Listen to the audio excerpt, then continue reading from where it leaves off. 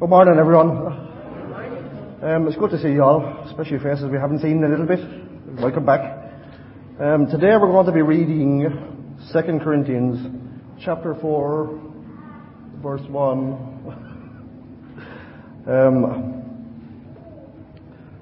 I'm really glad that I could explore this particular passage with you because it's one that I've always loved.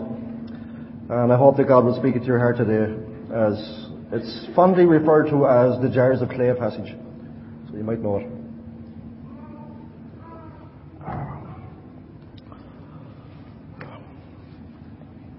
Therefore, since through God's mercy we have this ministry, we do not lose heart.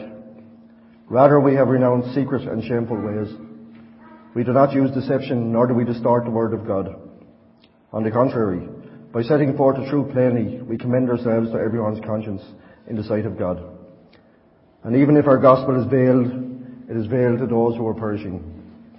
The God of this age has blinded the minds of unbelievers, so that they cannot see the light of the gospel that displays the glory of Christ, who is the image of God. For what we preach is not ourselves, but Jesus Christ as Lord, and ourselves as your servants for Jesus' sake. For God, who said, "Let light shine out of darkness," made his light shine in our hearts, to give us the light of the knowledge of God's glory displayed in the face of Christ. But we have this treasure in jars of clay, to show that this all-surpassing power is from God and not from us. I think it seems to be cut off the screen there, but it's 2 Corinthians chapter 4, 1-7. Now this is Paul's second letter to the church in Corinth, and in the reading ahead we won't have time to go through everything, but I want to in part highlight the struggles of these early Christians, Paul's in particular, and of the amazing truth that is the gospel, which carried them onward in the face of extreme hardship, and how it can help and inspire us today as we seek to follow Jesus. In the opening line of the passage, Paul boldly states to the Corinthians, "Therefore, since through God's mercy we have this ministry, we do not lose heart." When I read that verse, I had to pause and ask, how can Paul say we do not lose heart? Because not only is losing heart and being discouraged something that we all go through, but I asked it because this is the same Paul that, if we flick back to chapter 1, verse 8, just said he despaired of life itself. He says in chapter 1, "We do not want you to be uninformed, brothers and sisters, about the troubles we experienced in the province of Asia. We were under great pressure, far beyond our ability to endure, so that we despaired of life itself. Indeed, we felt we had received the sentence of death."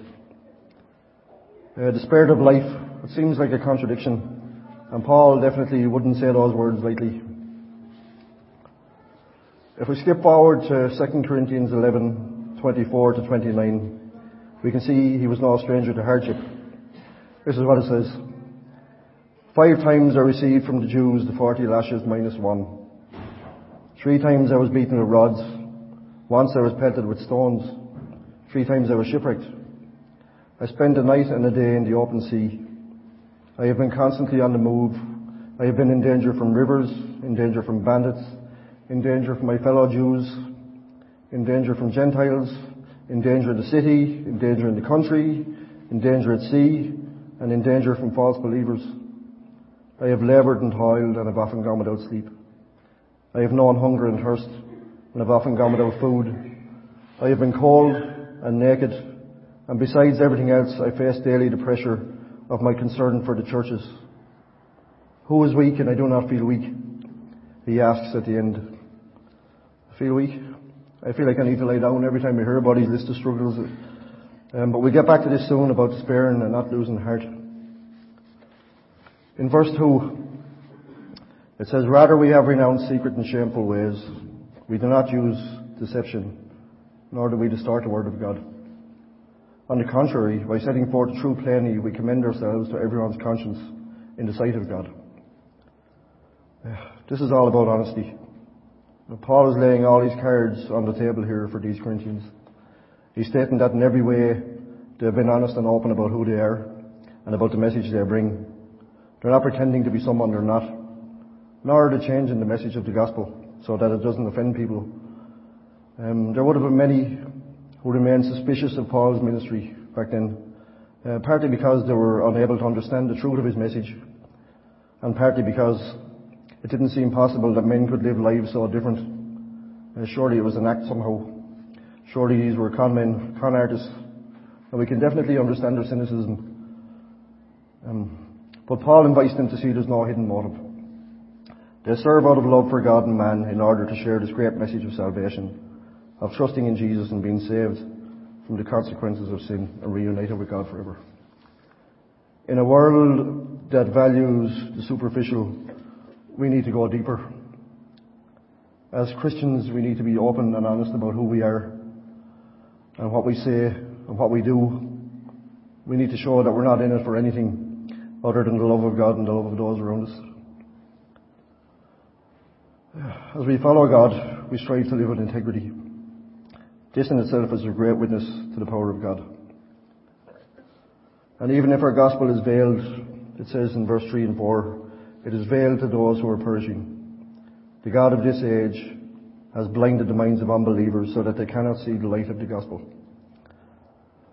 that displays the glory of Christ, who is the image of God. So in verse 3 and verse 4, Paul is speaking about a veil over the gospel to those who are perishing. Without God-given understanding, the truth remains veiled and hidden. Paul states the God of this age has blinded them to it, and this is the sad reality of today too. But people are not without hope. For what we preach is not ourselves, but Jesus Christ as Lord, and ourselves as your servants for Jesus' sake. For God, who said, "Let light shine out of darkness," made his light shine in our hearts to give us the light of the knowledge of God's glory displayed in the face of Christ. That was verse 5 and 6. And again, it's another honest declaration of what was already visible to see in their lives, that they were not promoting themselves in any way. Far from it. They took the role of servants to the church. Servants with one purpose, to promote Jesus as Lord at all costs to themselves, a God-given mission of service. These were the lowliest and hardest of positions which offered no earthly reward. Quite the opposite. As we read earlier about Paul, these Christians' lives were marked by terrible hardships. No titles, no wealth, no status. Hungry, beaten, rejected, imprisoned, deserted by their friends in ministry, opposed at every turn, hunted like animals, overwhelmed by the circumstances of their lives to the point of despair. Yet it was these very hardships that was the proof of their sincerity, of their faith to those around them. We talk about despair. Despair is where the world can bring you to. It's where it brought Paul to. It's that place of hopelessness when you have nothing left to give. Yet Paul knew his life wasn't out of control. Neither is ours. If we ever find ourselves in that place, and we do, and we can. Paul knew no matter how life looked or felt that there was a greater power at work here, a greater truth that prevailed in the face of everything that the world could throw at you. He knew this suffering, these trials, these light and momentary afflictions, as he called them, were preparing for us an eternal weight of glory beyond all comparison. As we look not to the things that are seen, but to the things that are unseen, for the things that are seen are transient, but the things that are unseen are eternal. Paul was seeing it through the eyes of faith, and he knew it was worth it. He really knew. He knew Jesus was all he'd ever need. He may have despaired, but as it says in verse 1, he never lost heart. He never stopped believing it was all worth it. How did Paul see himself through all this? Well, verse 7 is hands down one of the most beautiful verses I've ever read. Verse 7, but we have this treasure in jars of clay to show that this all-surpassing power is from God and not us. Who could argue with that? Jars of clay, common, fragile jars of clay, nothing special. Most of us with more cracks than clay, made from the dust, and will return to the dust. This is exactly how God wanted it to be. Exactly how He wanted us to be. Our weaknesses, our troubles, our illnesses, our failing bodies and minds, everything we struggle with, leaves no doubt, not just to us, but to all those around us, that it's the mighty power of God at work and not us. When we're freed from lifelong addictions, when we speak the word of God, even though we're terrified, when we choose to obey God, even if it doesn't make sense, when we reject the brutal nature of this world and instead truly love those around us, when we forgive from the heart and resist the part of us that demands vengeance,